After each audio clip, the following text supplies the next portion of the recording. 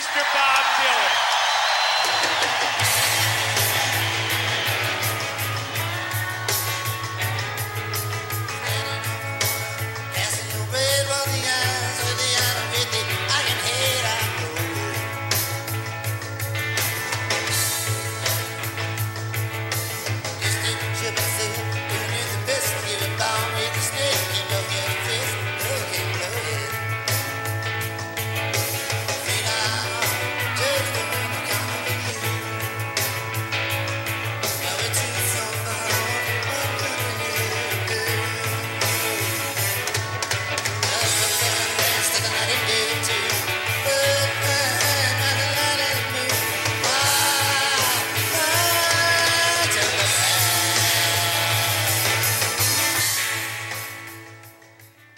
Welcome to the Joker Men podcast for Patreon.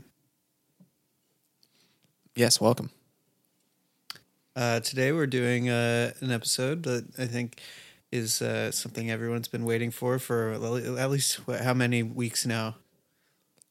Folks have been clamoring for months since we took our first visit to Wilburyville. It's been months, yeah. Wow. That's crazy. Time flies. I mean, we're going to be coming up on the 1-year anniversary of Joker Men before too long. When was the first episode of Joker Men, Ian? It was June. It was the end of June, June 20th or something like that. And so we're in February right now. So we've got another 4 months to go, right? Yeah, that's Yeah, right. That's how that works. Yeah. Sorry, We're going to have to come up with some sort of eating a carrot. star-studded... Hold on. Just hold that thought. All right. Is this going to be the bit for tonight? You're just eating a carrot on mic? Yeah. Well, it's a wacky episode, you know. Right. Because it's... Yeah, I guess that's true. It's a little loose. Wilbury's Volume 3. I don't feel loose or free right now. I feel kind of like a little stiff, honestly, going into this. But yeah, just to go back to what you were saying, yes, we should have something special for the 1 year spectacular.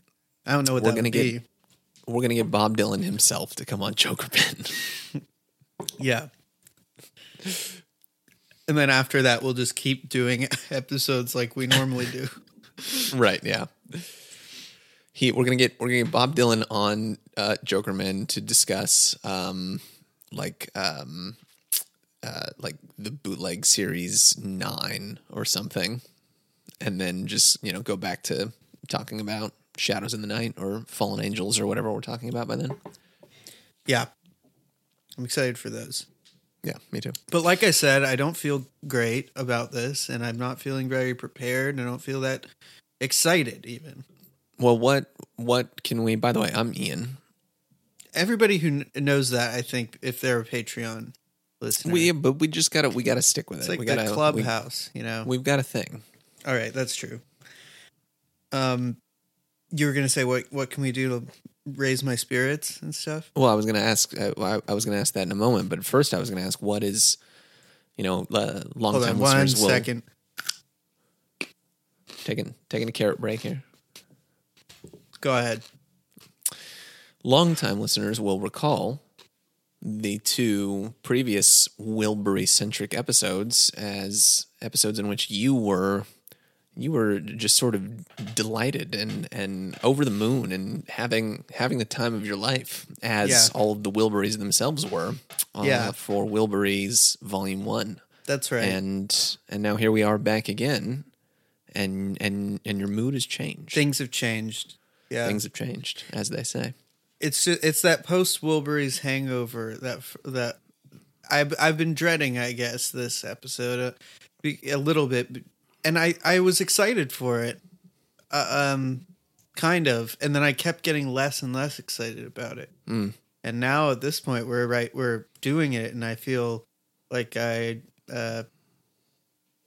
not in that Wilbury mood. Maybe that's gonna change, but maybe we just need to we need to kind of submerge ourselves back in the Wilburyverse. Yeah, it's hard, just like I read the news, I see the Instagram, I see the Twitter, Right. and it brings that it really does drain that Wilbury spirit out of you some days. That's true. I feel that. So right now the Super Bowl is going on. You like that? Yeah, I think it has just concluded. We were watching it, and we turned it off about 2 minutes to go. Friend of the pod, Tom Brady, has won his 7th Super Bowl. Congratulations, Tom. Yeah. I made wings tonight. That's why I was saying before we started the recording. That's why I was eating carrots, because I chopped up. I had some carrot sticks and some celery. Blue cheese or ranch? Blue cheese, of course. Good. Thank God. Come on. Woof. You know how many people out there are like eating ranch with their wings? I do know how many people out there are eating ranch with their wings. They're all sickos. And it was homemade blue cheese. Beautiful. I mean, Yeah. I assume you didn't make the blue cheese. No. But, you get the blue cheese, you crumble it in there with a little buttermilk, some mayonnaise, olive oil, a little hot sauce, lemon juice, Worcestershire. You're set. That sounds great. Although I don't know that you would need hot sauce in there. If It was just a little. It wasn't it was like you're a gonna teaspoon dip- of hot sauce, dip just to give it a wings. sort of a little bit of a zing, a zang. If you're just throwing a carrot or a celery stick in there, you mean it's gonna? Yeah, I see where you're going with that. I like that idea. Yeah, worked out great. I invented this is sort of a Wilburian type of gag that I did a while ago. It strikes that sort of Wilbury's humor. It was a recipe I invented called the Ghost of Wings. I don't know if you remember this. So what you do is it's just carrot sticks and celery and blue cheese, and you can have a little thing of sauce too, of buffalo sauce. A little bit of buffalo sauce on the side. It's no wings. It's just everything else. And you invented this. Yeah, I did. Okay, so it's like a crudité, basically, is what you invented. It's buffalo, in the ghost of the buffalo wings. It's a crudité with some buffalo sauce on the side. And it strikes me that it's exactly like this record here. Oh, You see where I'm going with this? I do. Well, do you want to tell the folks why? Well, it's because we're missing an important piece of the Wilbury puzzle. Maybe the most important piece. And it makes sense why I feel kind of sad, why there's like sort of chill in the air, a sort of Right. melancholy mood, you could even say. Right. Yeah, this is sort of like, the same way that, The Godfather 2 is sort of this like kind of downer coda to the semi-exuberant Godfather 1, great time movie. A lot of just people having a good time. Everything works out well for all the characters. In that first film. Yeah, it's just family fun. Then Godfather 2 comes along and it's a little, kind of slower, a little downer, a little cooler, a little grayer. And we're missing some key characters. We're missing Sonny Corleone. We're missing Don. Well, I guess Don Vito was in it, but in the flashback, whatever. We're missing Lefty Wilbury, Roy Orbison. better known as Roy Orbison. Yeah, terrible loss. And really, it's a miracle to me that they even made this second record without him. yeah, But that's what you got to come into this record with. If you want to enjoy it, you have to realize that it did happen. It wasn't just contractual, I don't think. I think that they were just still having some fun doing Right. this. It was a good outlet for all of them.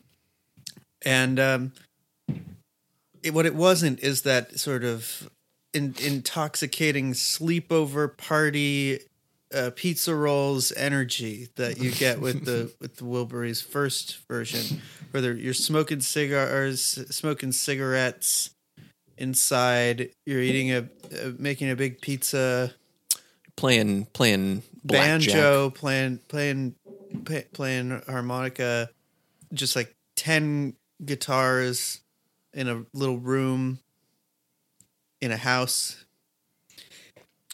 I'm getting nostalgic for a time for Wilbury's Volume 1. It really does sort of, yeah, I know what you mean. It's kind of a romantic period of time in my mind, mostly because it seems like it lasted for such a brief, it's such an ephemeral moment. It was. And this record is kind of the the questions come up. Can you recapture that old magic? Or is life, just better lived with your eyes, facing forward, not trying to repeat yourself, Right. not trying to recapture an old feeling. Yeah. To some extent, I think this record attempts to do something different, but I don't know if that's what you want from the Wilburys. I suppose we should just jump in. Yeah. I mean, there's no time like the present, I suppose, as they say. So,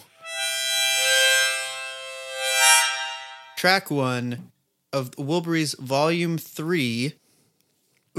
Well, I guess we should talk a little bit about just like that. That's what it's called. There's no Sure. Volume 2. It's Volume 3. yes. Yeah. You listeners might be confused. You dial up the Wilburys search on your search engine of choice, and you see On there's your Wilburys. Wilburys search engine. You go to travelingwilburys.com and you sort of like log in to the Wilburys knowledge base, and you see, there's Wilburys 1, there's Wilburys 3. What's happened to Wilburys 2? There must be a corrupted data file or something. Yeah. But no, you would be incorrect there.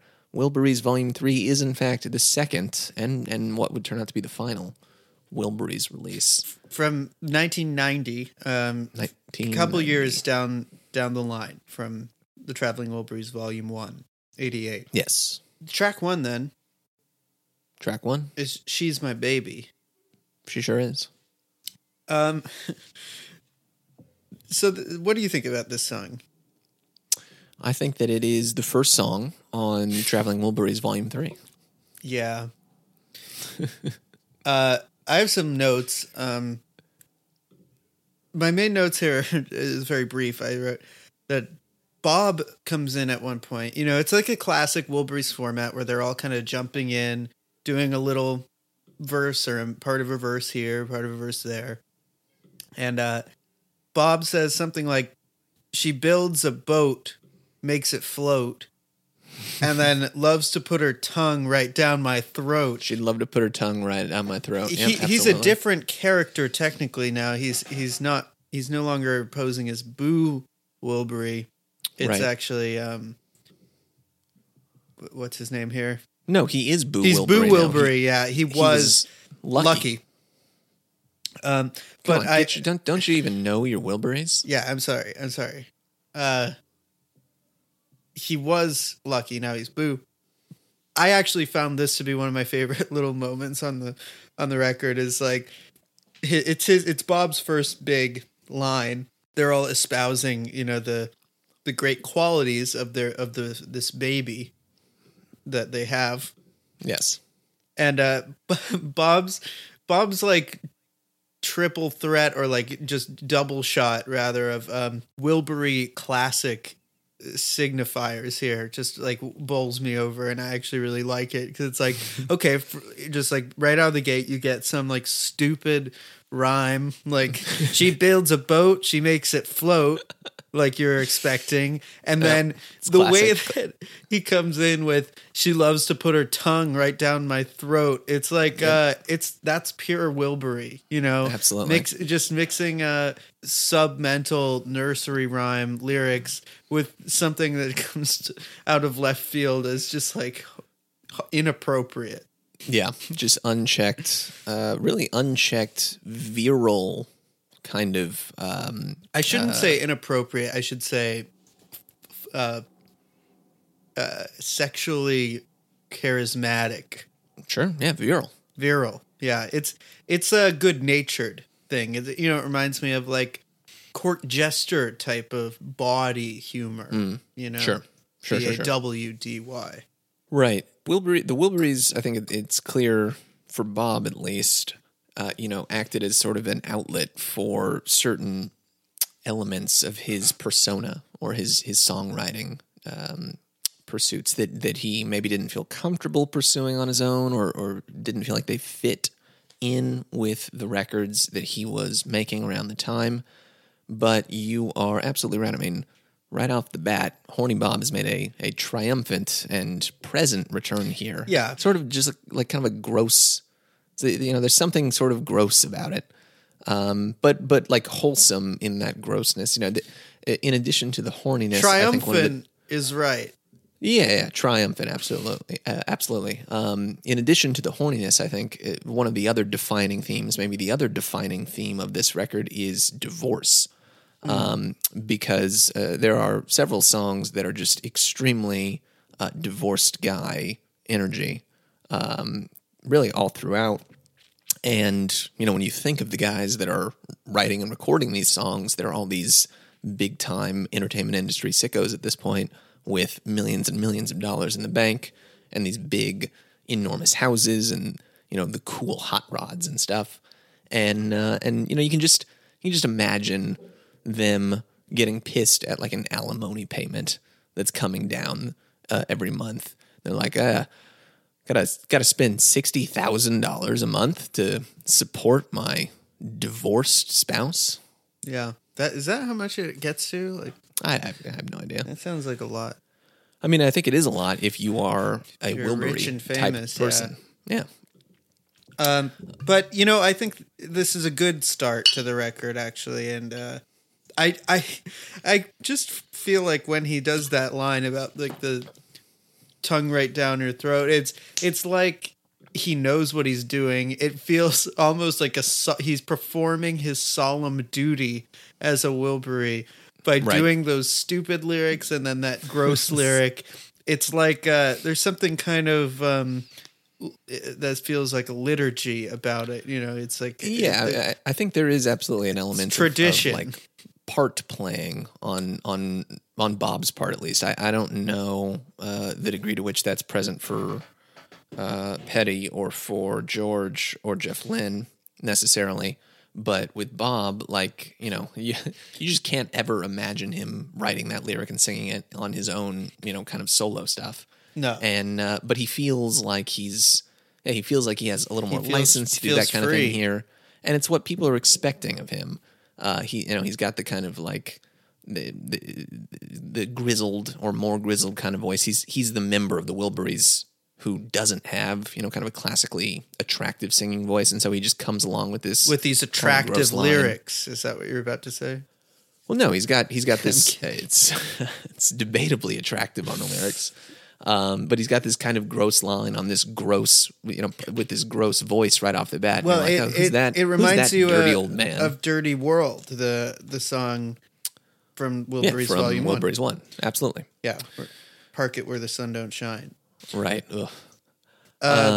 Yeah, I mean the song itself is it's pretty good. It's relatively catchy. It's no Handle with Care, certainly. No. It's a little more loose, a little more hard rocking. Mm-hmm. That guitar is definitely a little more kind of jagged and raw, or at least that's what they seem to be going for. And you don't have that beautiful George vocal kind of guiding you through. Yeah. And I think that kind of sets the stage for all that follows. Is one of the strongest things, probably the strongest thing on Wilbury's 1 was just the like absolute like masterclass pop songwriting that you had on some of those songs throughout, and that shows up in spots on this record, but it isn't there to the same degree that it was before. Yeah, for whatever reason. However, the next one is maybe one of the better examples of a tight pop composition. Inside Out, yes. Yeah. Not to be confused with the Spoon song of the same name. It was the Spoon. So the Spoon song, what you're saying, the Spoon song was a cover of this song. Yeah, a spiritual sequel. This one is one of those Wilbury numbers that has sort of an unmistakable thumbprint of Jeff Lynne on it melodically. And those harmonies are just classic Jeff. Sure. So you get some sort of ELO light on Inside Out. Yeah. Yeah, Bob takes the lead on the vocal on this one too. And interestingly, apparently, Bob actually there's a lot more actual Bob lead vocal on this record than there is on the first one. Yeah. And apparently the reason that is because, as with the first Wilburys record, if we think back to that, they recorded, the whole thing in the span of 10 days or something in May, because that was when Bob had some free time in between legs of his tour. For this Wilburys set as well, he was about to go out on the tour again, and so he had to get into the studio and record vocal takes for a bunch of these songs, and then George, Tom, and Jeff Lynne put the rest of the record together after Bob had cut those takes and then, went out on tour. And so they had a bunch of Bob lead vocals on these songs already, and apparently George just kind of didn't love a lot of them, but because they had them already and Bob wasn't there necessarily, he felt like he didn't want to be underhanded and rip out the Bob lead vocals and then replace them with his own or stuff from Jeff Lynne. And so there's a bunch of Bob lead vocals on this record because Bob recorded his lead vocals first and no one bothered to replace them, basically. Great. I actually don't think that hurts so much. Maybe it does a little. I think it depends on the song. It depends on the song, but I will say that Bob's vocals very often sound very good and actually surprisingly sharp and not sharp like melodically pitchy, but sharp like on just with it. He sounds interested and energetic. Right. Yeah, I think you're not wrong about that. What a weird lyric. The I was just yellow. gonna say, what do we think Inside Out is about? Yellow, the color yellow Is about the color yellow. Yes. I don't know. Okay. I don't know. I was wondering that earlier. I'm listening to it now. I don't know. It's not coming to you anymore. It's about yellow. Okay. Well, you heard it here, folks. Inside Out. It's about the color yellow. I think the harmonies and like the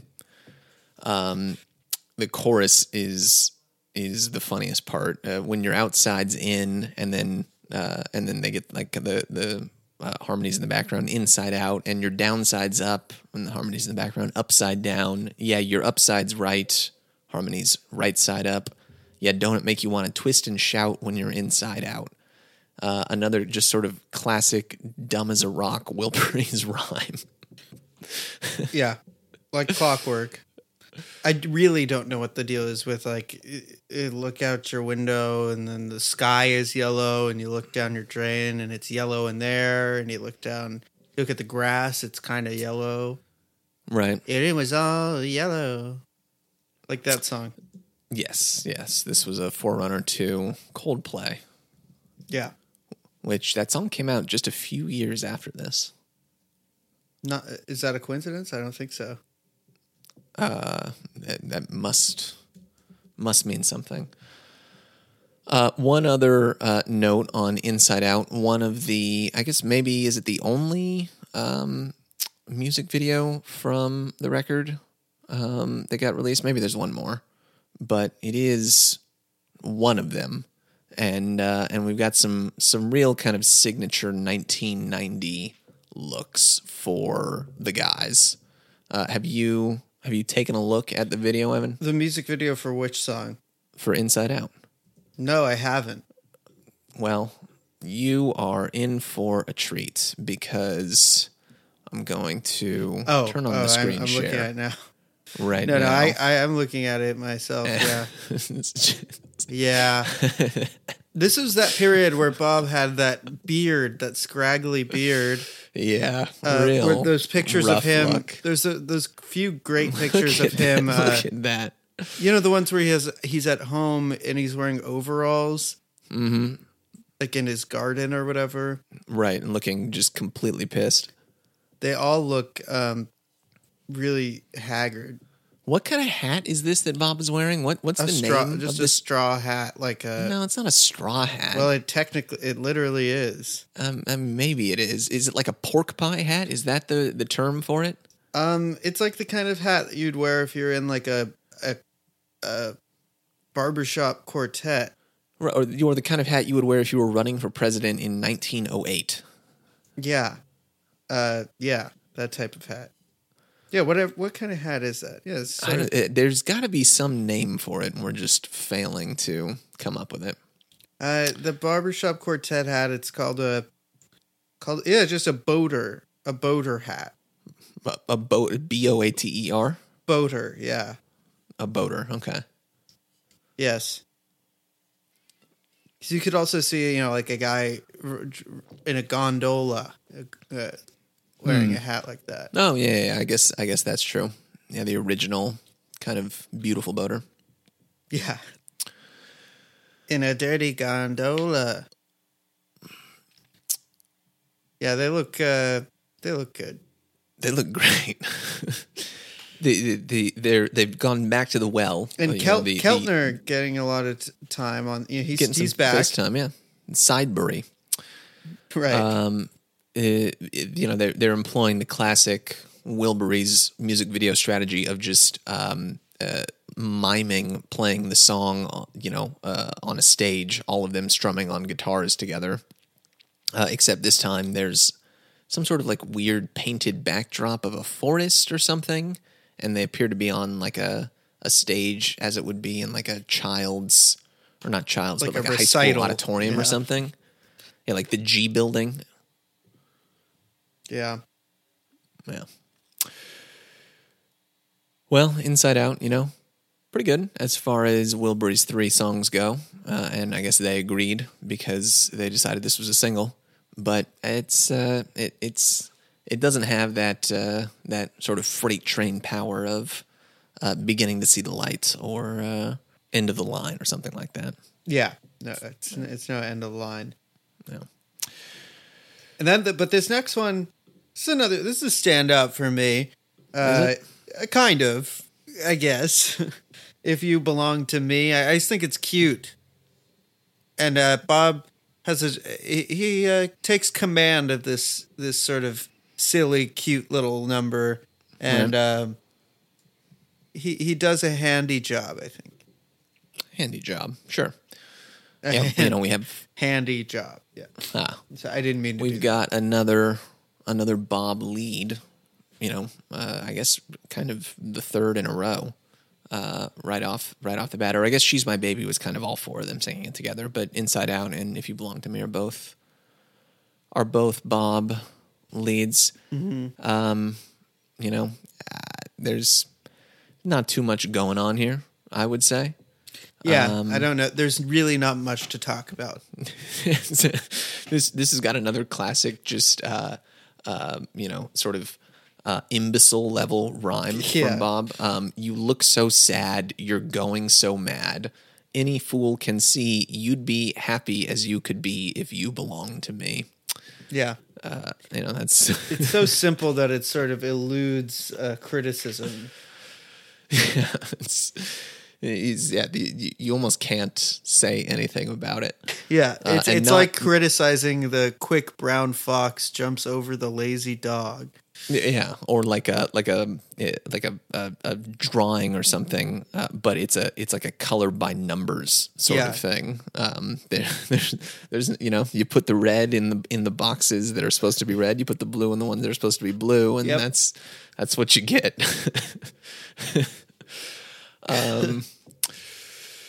Next song, we gotta get through this album.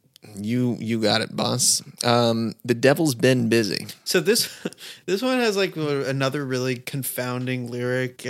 I don't really know what this song's about. This song is about divorce. This is one of the first ones. Yeah, it's all about like hanging out in Los Angeles and golfing and driving your cool Cadillac around, but something bad is happening in the background. Oh no. Something bad. The devil's been busy. The devil's been busy in your backyard. Yeah. That famous phrase and that saying that we all have heard. I think this is a cool one. I really like the. I like it. I like it too. Actually, the sitar line. Well, here's something I noticed. I don't know if you noticed that there's a part with that sitar that sounds exactly like a different song. Yes, yeah. A different song with a certain connection to a certain Wilbury. Wait, another song on this record or another song elsewhere? Another song elsewhere. Oh, I missed that. Go scrobble through your song there and go to 1 minute and 46 seconds and tell me if this doesn't sound like a certain song. 1 minute 46 seconds in The Devil's Been Busy. That's right.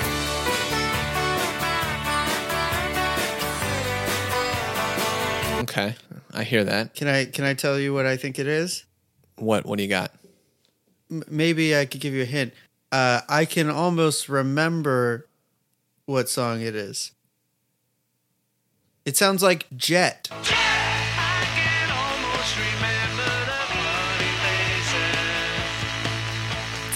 Oh.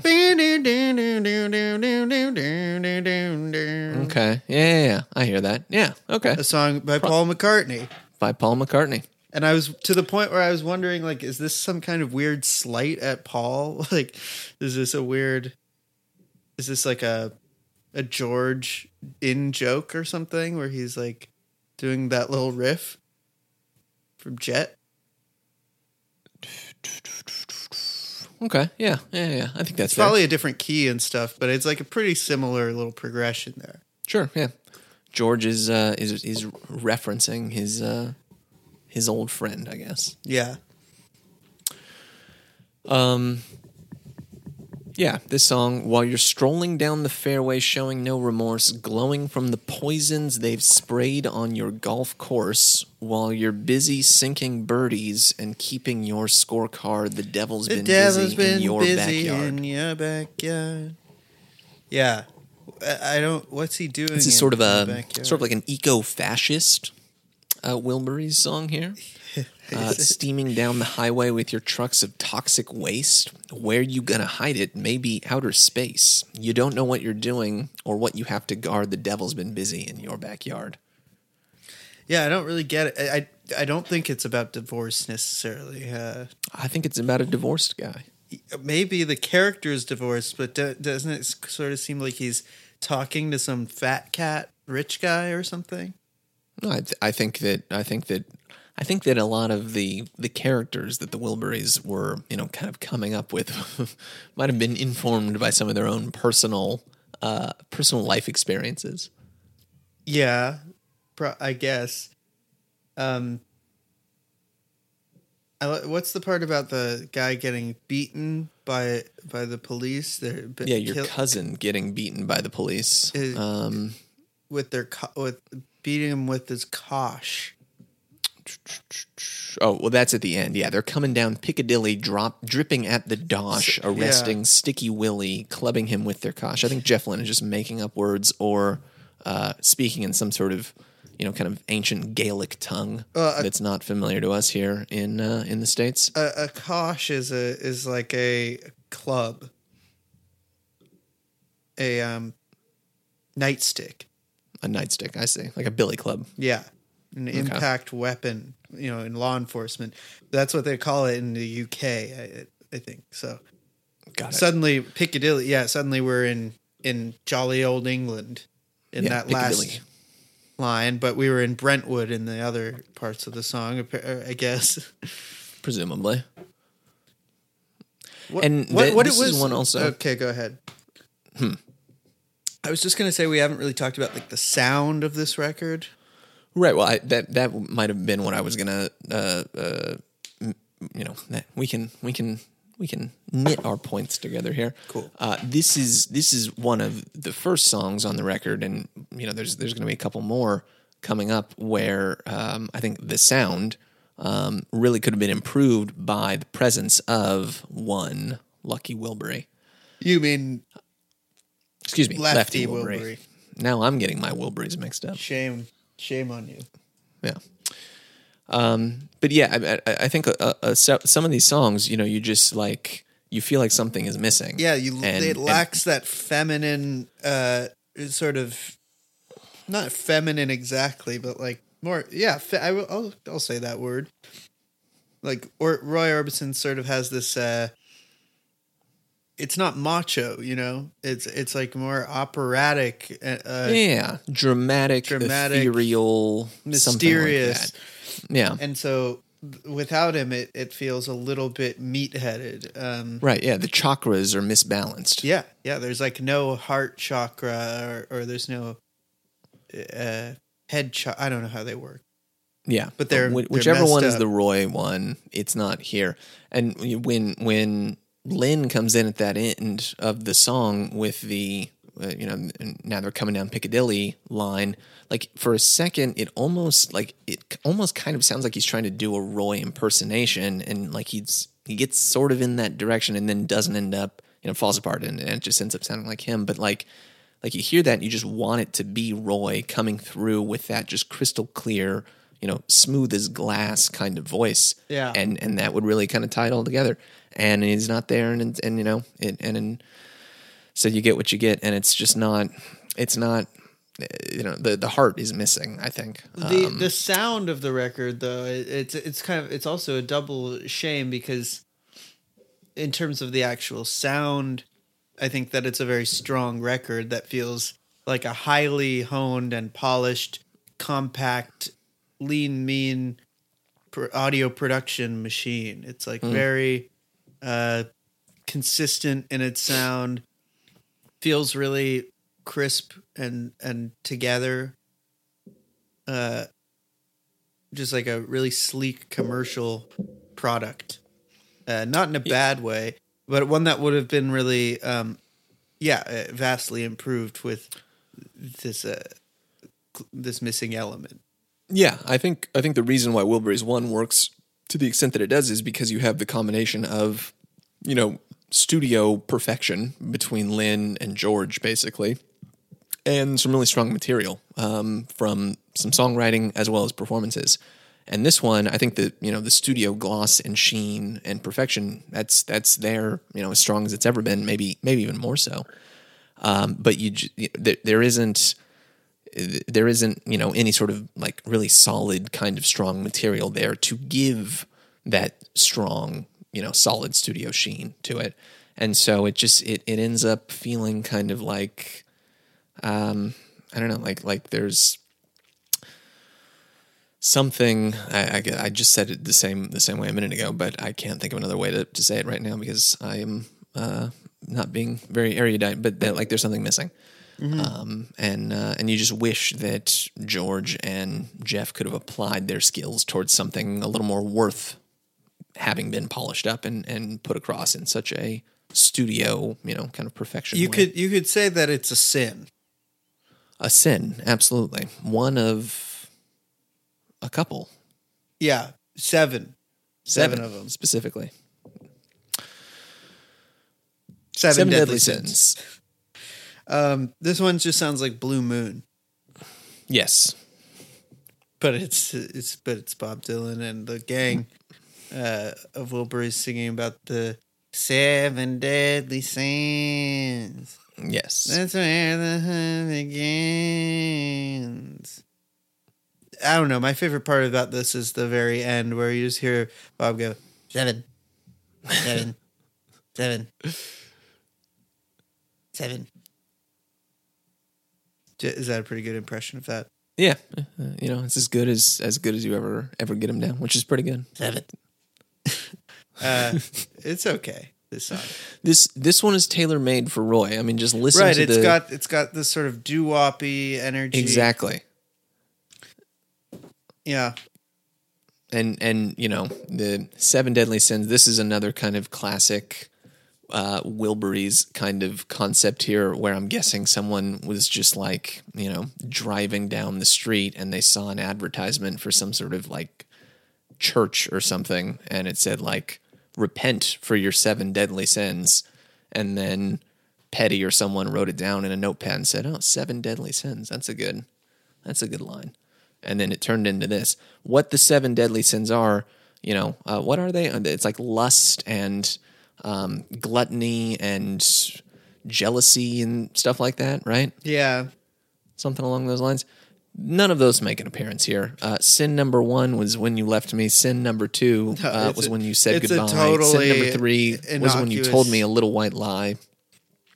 These are not the 7 deadly sins. It's not the real ones, no. No. And, you know, frankly, I would expect a little more from someone who's been shown the light and saved by the Lord Jesus Christ like Bob. He was before, but this is just another hint that maybe the song wasn't written for him. You know, there you go. Or maybe this is he's fallen from grace by this point. Maybe we're being a little dramatic. This is just a stupid little song. That's a stupid record. Well, we're following that theme with the next song. And here's where the divorce energy comes. Right, this is maybe the most divorce song on the record, in that it actually is literally about divorce. I think that you're right on that point, and that's Poorhouse. You're gonna put me in the poorhouse, woman. Doesn't this sound kind of like that song from the Righteous Gemstones? Running through the house with a pickle in my mouth. Yeah. You're gonna put me in the poorhouse and I'll go back. Whatever they say. Yeah. Misbehaving. Yeah. I haven't watched much of that show, but I'm aware of that number. It's a great program. All of the all of the Danny McBride HBO shows are top notch. They've got something to them, you know. He's an auteur, I would say. He understands and can sort of explore a specific kind of American subcultural type better than virtually anyone else can. Yeah. And it's not something you see too often. Poorhouse, you walk in 9:30 looking like a queen, serving me with papers, calling me obscene. It's literally about becoming divorced. Woman, I've tried so hard just to do my best. They're going to put me in the poorhouse and you'll take all the rest. Yeah. I'm going to become divorced guy song. If I drove a pulpwood truck, would you love me more? Would you bring me diamonds and hang around my door? That's one of the eternal questions, isn't it? It certainly is. If I drove a pulpwood truck? Well, I don't know what, I guess pulped wood. Pulpwood. No. Was Petty getting, this is mostly a Petty song, was he getting divorced at this point in time? I don't know, actually. But Yeah. I think that you'd have to have some kind of experience to write a song this deep and this searching. That's right. Exactly. This is sort of the emotional heart of the Wilburys Volume actually, 3. no, it's not. There's a different song that's sort of the emotional heart of this record. Cool Dry Place. That's the raw beating heart of this album. Oh God, it's what is this record for? Maybe we'll get into that later. When do you put this on? That's right. Yeah, that's something to consider as we come to the end. But when we sum things up, we've got maybe now though. bit We're kind of halfway. We can talk through, about so, the cover, right? Yeah, this is Wilburys Volume 3. Unfortunately, not deserving of a side A, side B split. So you're getting the whole shot of Wilburys right here, right now. And so now would be a perfect time to discuss the cover of Wilburys Volume 3, which is certainly a picture. Yeah, it looks like the some of the more advanced technological graphics computing of the day was employed here. Clearly, all like 8 kilobytes of RAM of the supercomputer. It's got this interesting look to it that is distinctly Wilburys, but also a little bit more cold than the original Wilburys look, which is very tactile. I don't know how to really describe it, but you just see them here, and there's sort of colorful, sort of green and yellow train images sort of superimposed on top / in back of them. They're all in black and white, and you've got sort of a stretched out traveling Wilburys serif font, sort of Western font, and a big just a lot of layers sort of fading onto each other. It's a very messy cover. Yeah. Not clean. That was the strongest thing, I think, about Wilburys 1 is it was so well kind of branded and put together, and you had that iconic like traveling Wilburys logo and like font and kind of bright colors. All that pre-distressed look, everything was made to look like it had been around in a while, like for a while. Right, exactly. It looks like old newspaper color, like funny pages cutouts is like how the cover of that other one looks, like stuck on like a weird stucco wall.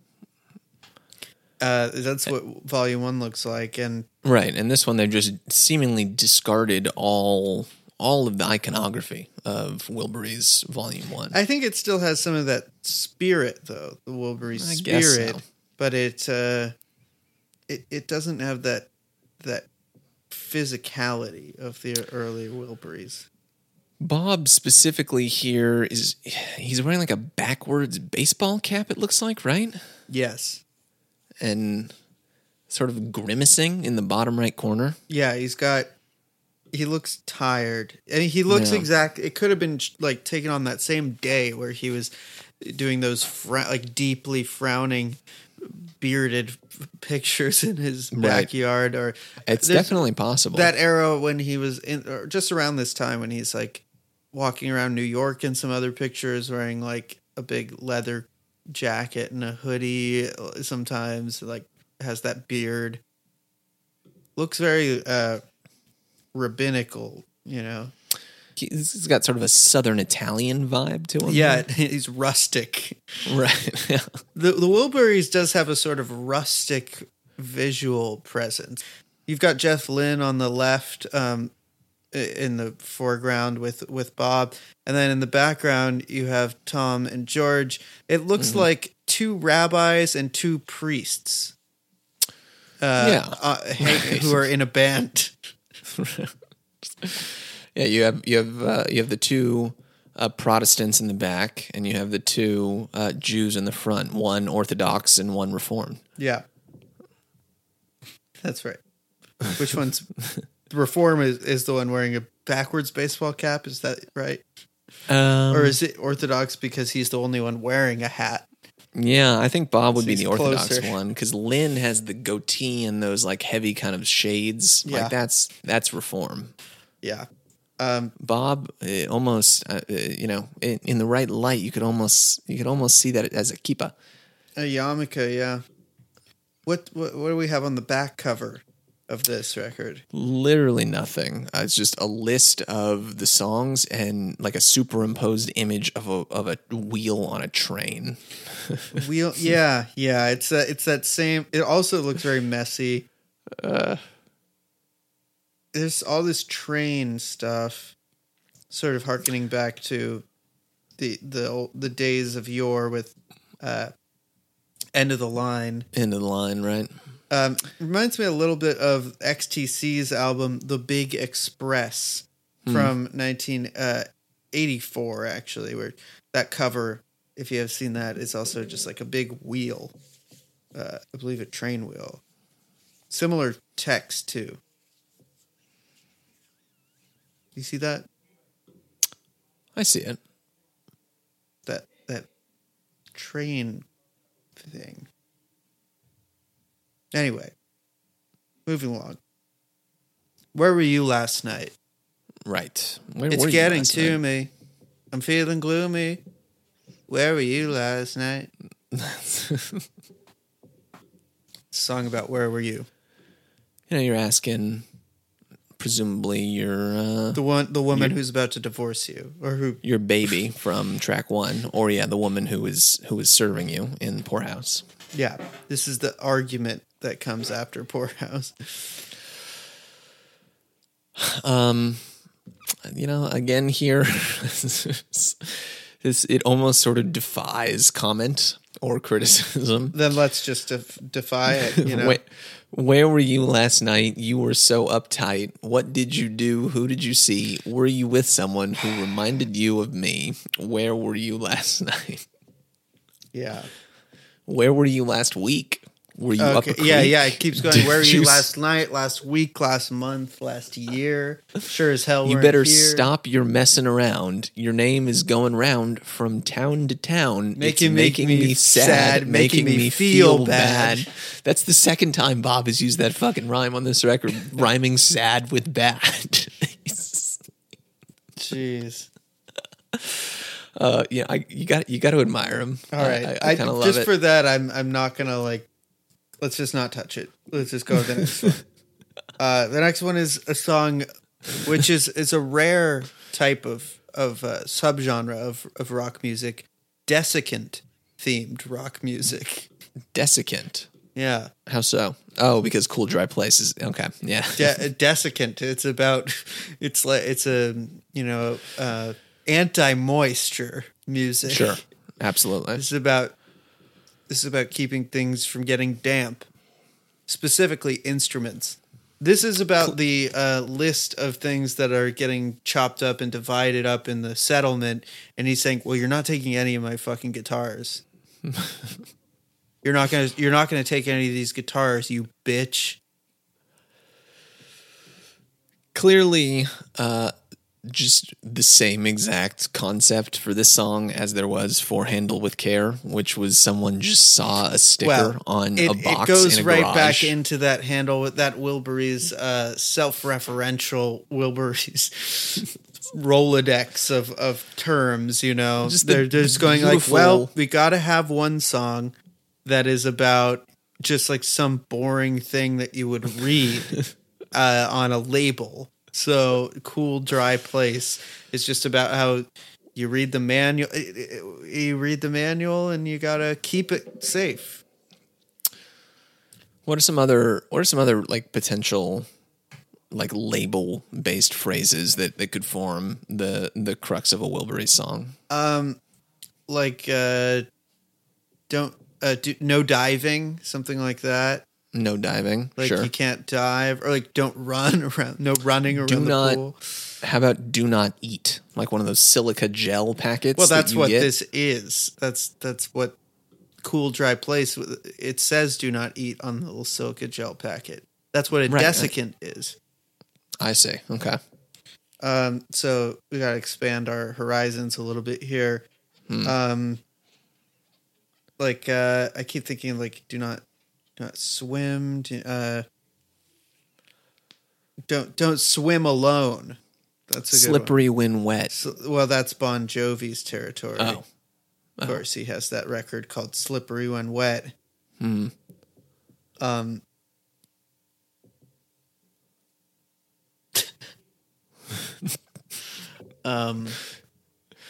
Deer Crossing.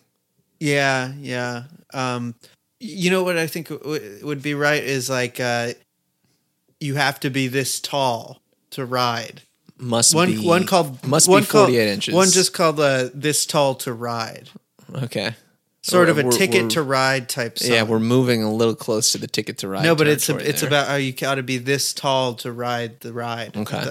You take your sweetie baby before you go to divorce court together. You go to the Malibu chili cook-off, right? And then they tell you you're gonna get on the Ferris wheel. She's too tall. She's too short. She's too tall. Yeah, that's another good one. She's too tall. That's another good one. There's actually a song, a Nilsson song called Is there about her being too tall? It's called "Jesus Christ, You're Tall." You know, I feel like in some ways, Harry Nilsson was kind of a proto Wilbury. I think he would have made a great member. He would have been a terrific member. If he had was he dead at this point? No. 1990? He wasn't. I don't think he was dead, but I don't think he was doing great. And I don't think he was in any shape to be recording music, probably. Yeah, 94. So we were in the waning days. But if you examine his career, I think a lot of his later records feel like Wilbury records. Not even later records. Like so his best stuff is kind of Wilbury like. It has higher highs, but there's some real Wilbury type lows on his solo material. Wait, Jesus, did you know that Nilsson died in Agora? Yeah, he's buried in Agora. I had no idea. He's buried at the cemetery next to the Costco. Yeah, it says right here, the Pierce Brothers Valley Oaks Memorial Park in Westlake Village. That's the one. Jesus. I didn't know he lived out there. Yeah, he did. He lived in Old Agora. That's... I was going to say that's cool or that's sad or something. I don't really have it's an just actual interesting. Comment for that. It is what it is. I mean, what a great artist. But I mean, this is the man who wrote Lime in the Coconut. Like that's such a Wilbury's type song. Exactly. That is absolutely Wilbury's core. I mean, he's like a one-man Wilbury, Harry Nilsson. He wrote, Without You and Lime in the Coconut and Jump into the Fire. Like, just such range, but it all is really similar type of range. Like, the types of things he did, including later on, like, just the really debauched records, he like Pussycats and Do It on Monday. Those are just like records recorded in the midst of a bender. What a great man! What a great artist! Absolutely cool, dude. You almost wonder, like, because he and Lennon spent several years running around, just Well, that's famously he sort of ruined his voice in the midst of recording the Pussycats album with Lennon. Just you almost wonder though, like, would if John had stuck around, would he and Harry have formed their own supergroup to rival the Wilburys of George and Bob and Roy? I don't think the Wilburys would have existed if John hadn't passed. Really? I just don't. Like a butterfly effect. Yeah, yeah. I don't see history going that way. I think that it's possible that there would have been some kind of Beatles reunion of some type, maybe between. Who knows? Like that's such a wild card to throw out there. Is right. Interesting. I don't think that George's career or any of the Beatles post Beatles would have had the same. Would be in the same place they ended up if that didn't happen. I guess I'm glad. I'm certainly not glad that John met his end the way that he did. I'm glad that he got murdered. Is that what you're gonna say? I was going to say I'm not glad that he got murdered, but I am glad that we live in the universe that the Wilburys existed in. Yeah. Well, at least if nothing else, we got you to say that for one bright shining moment. I feel like we've switched roles here, and where you were previously the Wilburys booster and I was the Wilburys, apathetic. Now I'm the Wilburys guy. I'll always love the Wilburys, but this record we have to approach with a sort of open heart, open eyes. I mean, listening to this though and thinking about it in the context of Harry Nilsson is actually a really interesting thought experiment. I think it is maybe a way to make anybody warm up to this record and especially to the first one if they're hesitant, right? Because he is kind of the blueprint for this type of. Just like a guy who's capable of such great things, sort of choosing willy-nilly to not do that, to just do something stupid, and his is a very interesting career for how he kind of ran all over the place doing some of the most beautiful ballads you've ever heard, and then songs that are like just goofy and fun. Anyway, the next song here is New Blue Moon.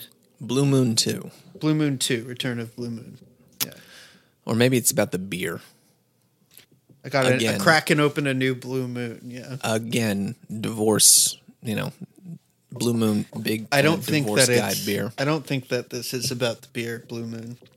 I'm gonna choose to have my own interpretation. Thank you very much. That's the great thing about art is we can all see in it what we want, and you can't tell me I'm wrong. Yeah, I don't know. I'm gonna pop your bubble here because Blue Moon wasn't released until 1995. So it's possible that this helped to inspire the beer, though. Well,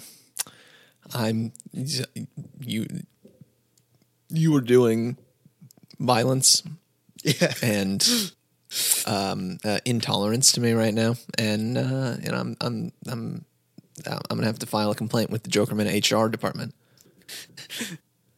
That's me. I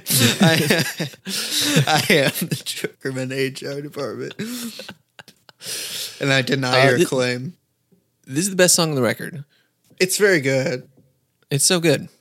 What do you say it's the best though? What does that mean to you? Because it's the best because it's the closest to just the pure like perfect pop sensibility that you get on the album. It's got and basically it sails on this beautiful kind of George vocal that kind of takes it on. Yeah, it's got kind of Beatlesy, breezy quality. Exactly. Yeah. And once again, this is yet another Bob lead vocal here. And this is another one where I think it's just calling out. It's crying out for Roy to take the lead vocal on this one, with the George kind of harmony or whatever that's going on in the background. But with Bob, he doesn't even sound like he gives a shit on this one.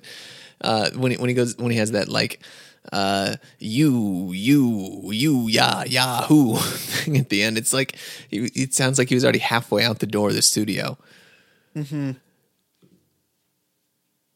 Well, he could have just been making up the lyrics, like he probably just made up what he said a second before, which is he probably which if was, he did, I mean, whatever is going on here, I think you're right that this one seems to capture some of that raw spontaneity that is really what makes the Wilburys work at their best. Right. Something I didn't mention earlier was that on the song "Where Were You Last Night," there is a moment where you've got Keltner banging on stuff. Like you hear him like playing the drums on stuff that clearly isn't drums, like random sort of percussion on like found objects, which is something that they did on the, I don't remember on what song on Wilburys One, but it was sort of like a classic Wilburys One moment. And it feels a little on the first record. Yeah. And it feels a little forced on this one. Just trying to recapture some of that the lost spontaneity. magic. Yeah. Right. But this song, New Blue Moon, it feels actually very effortless. And, I think for that, there's a case to be made that it's one of the best. Yeah, I mean we're still.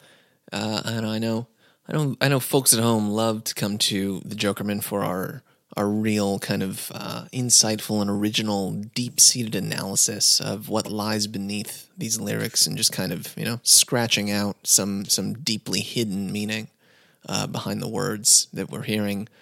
Unfortunately, you don't. The Wilburys is not really where you're going for that, and New Blue Moon, as good as it is, as catchy as it is still not a song where we're looking for much hidden significance, I would say. No, it's about the feeling that you get listening to it. Yeah, and that's okay. It bops along so easily and effortlessly. I think if we had a whole record that had this kind of sound, this is, I think, also maybe one of the songs that's closest to the original Wilburys One, kind of sound in general. Yeah. Just kind of the simple, eager to please pop song approach. And the next one here, I think the same could be said of it, although it's, instead of just being an upbeat pop song. It's more of a ballad, but still not so down. But it's a little bit more of a ballad. This one to me is like the one that seems like it was totally supposed to be for Roy. Yeah. Interestingly, I actually you took my breath away. Like you can totally hear that. Yeah. In your I just mind's opened eye. up the Genius page on You Took My Breath Away as you were saying that, and this is not a confirmed comment that's been left, but someone named Grittofer states that You Took My Breath Away, the penultimate song on Volume 3, is a lovely ballad delivered by Tom Petty with help from Bob. Some have described it as an homage to Roy. While Orbison has never mentioned, Petty sings, "You took this song of mine and changed the middle bit. It used to sound all right, but now the words don't fit." Interesting. No. Yeah. It's a good ballad for what it is, but yeah, it seems like it's got Roy's name all over it. Right. He's right. not there to pick it up. What could have been? Yeah. Well, maybe someday we'll do an episode about the final Roy Orbison record produced by Jeff Lynne, which I have a great fondness for, Mystery Girl. Right. I really like that record. Yeah, it's a good record. And in a way, I think it's a sort of companion piece, a fitting companion piece to the Wilbury concept, the Wilbury experience. Right. Sort of a coda to the Wilburys. And now we find ourselves at the last song. This is maybe the other best song on the record. Do you think so? I think this is and I guess this can also kind of segue us into our discussion of the broader significance here. But this is the last song released by the Wilburys on the last Wilburys record, right? And so I kind of think of this song as the song it's like the closing credits song, or like the Wilburys theme song almost. That kind of like this is what it's been all about. Yeah, we're speaking, of course, of the Wilbury twist. Come on, baby, it's the Wilbury twist. It's the Wilbury twist. There's never been nothing quite like this. Come on, baby. It's the Wilbury twist. Yeah. There is a music video.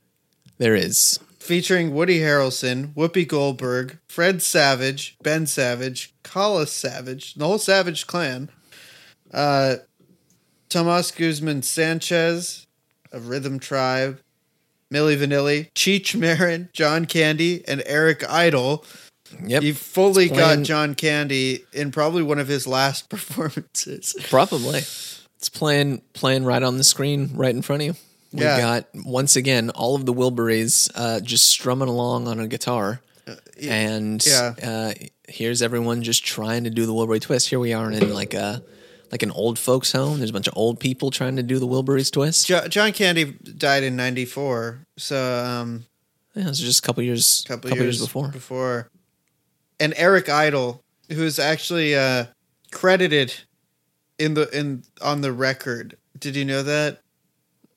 I did not know as that. a doctor, something or other. I forget exactly what his credit is. Yeah, it definitely has the feeling of like an end credits curtain call song. And they all get to, kind of come back, and everyone gets their own verse here. Right. It's like this is what the Wilburys is all about. I think this is where we get a little of that Wilburys magic recaptured once again. Everyone's just having a good time. So Eric Idle as Professor Tiny Hampton. Liner notes. Sure, Tiny Hampton. Absolutely.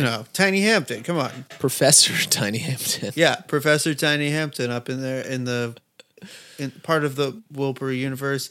This record just this video, it's got it swings for the fences, you know. Absolutely.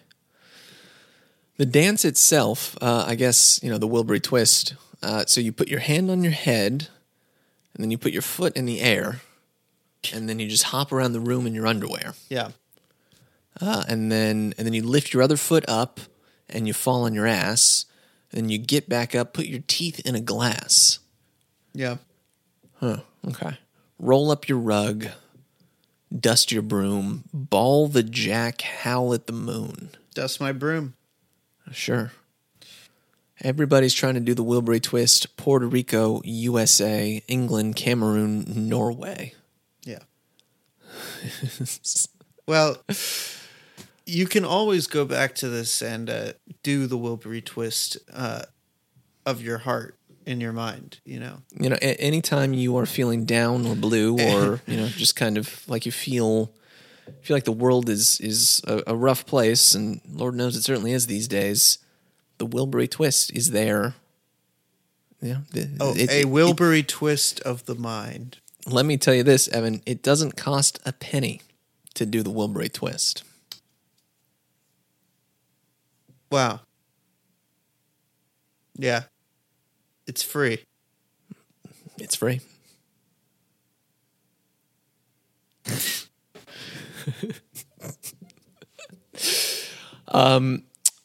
Well, so are we gonna give a star rating here?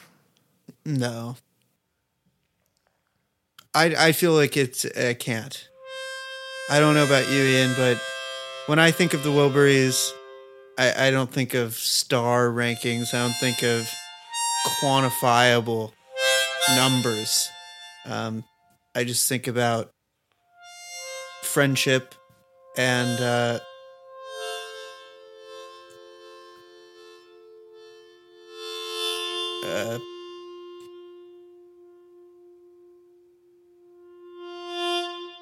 Joker Man.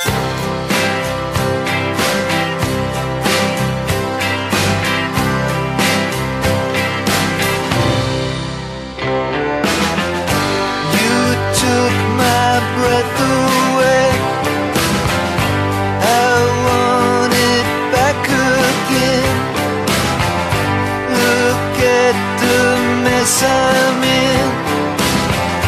I don't know what to say. I don't know how to feel. You don't care anyway. All I can do is wait. You took my breath away.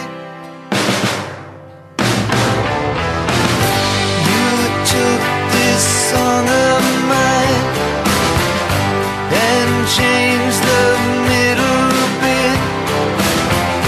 It used to sound alright, but now the words don't fit.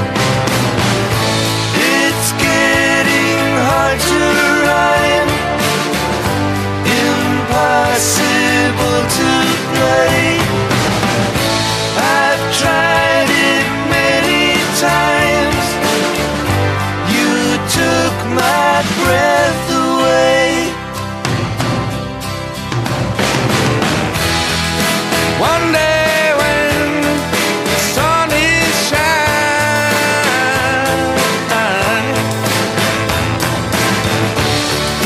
there will be a silver lining.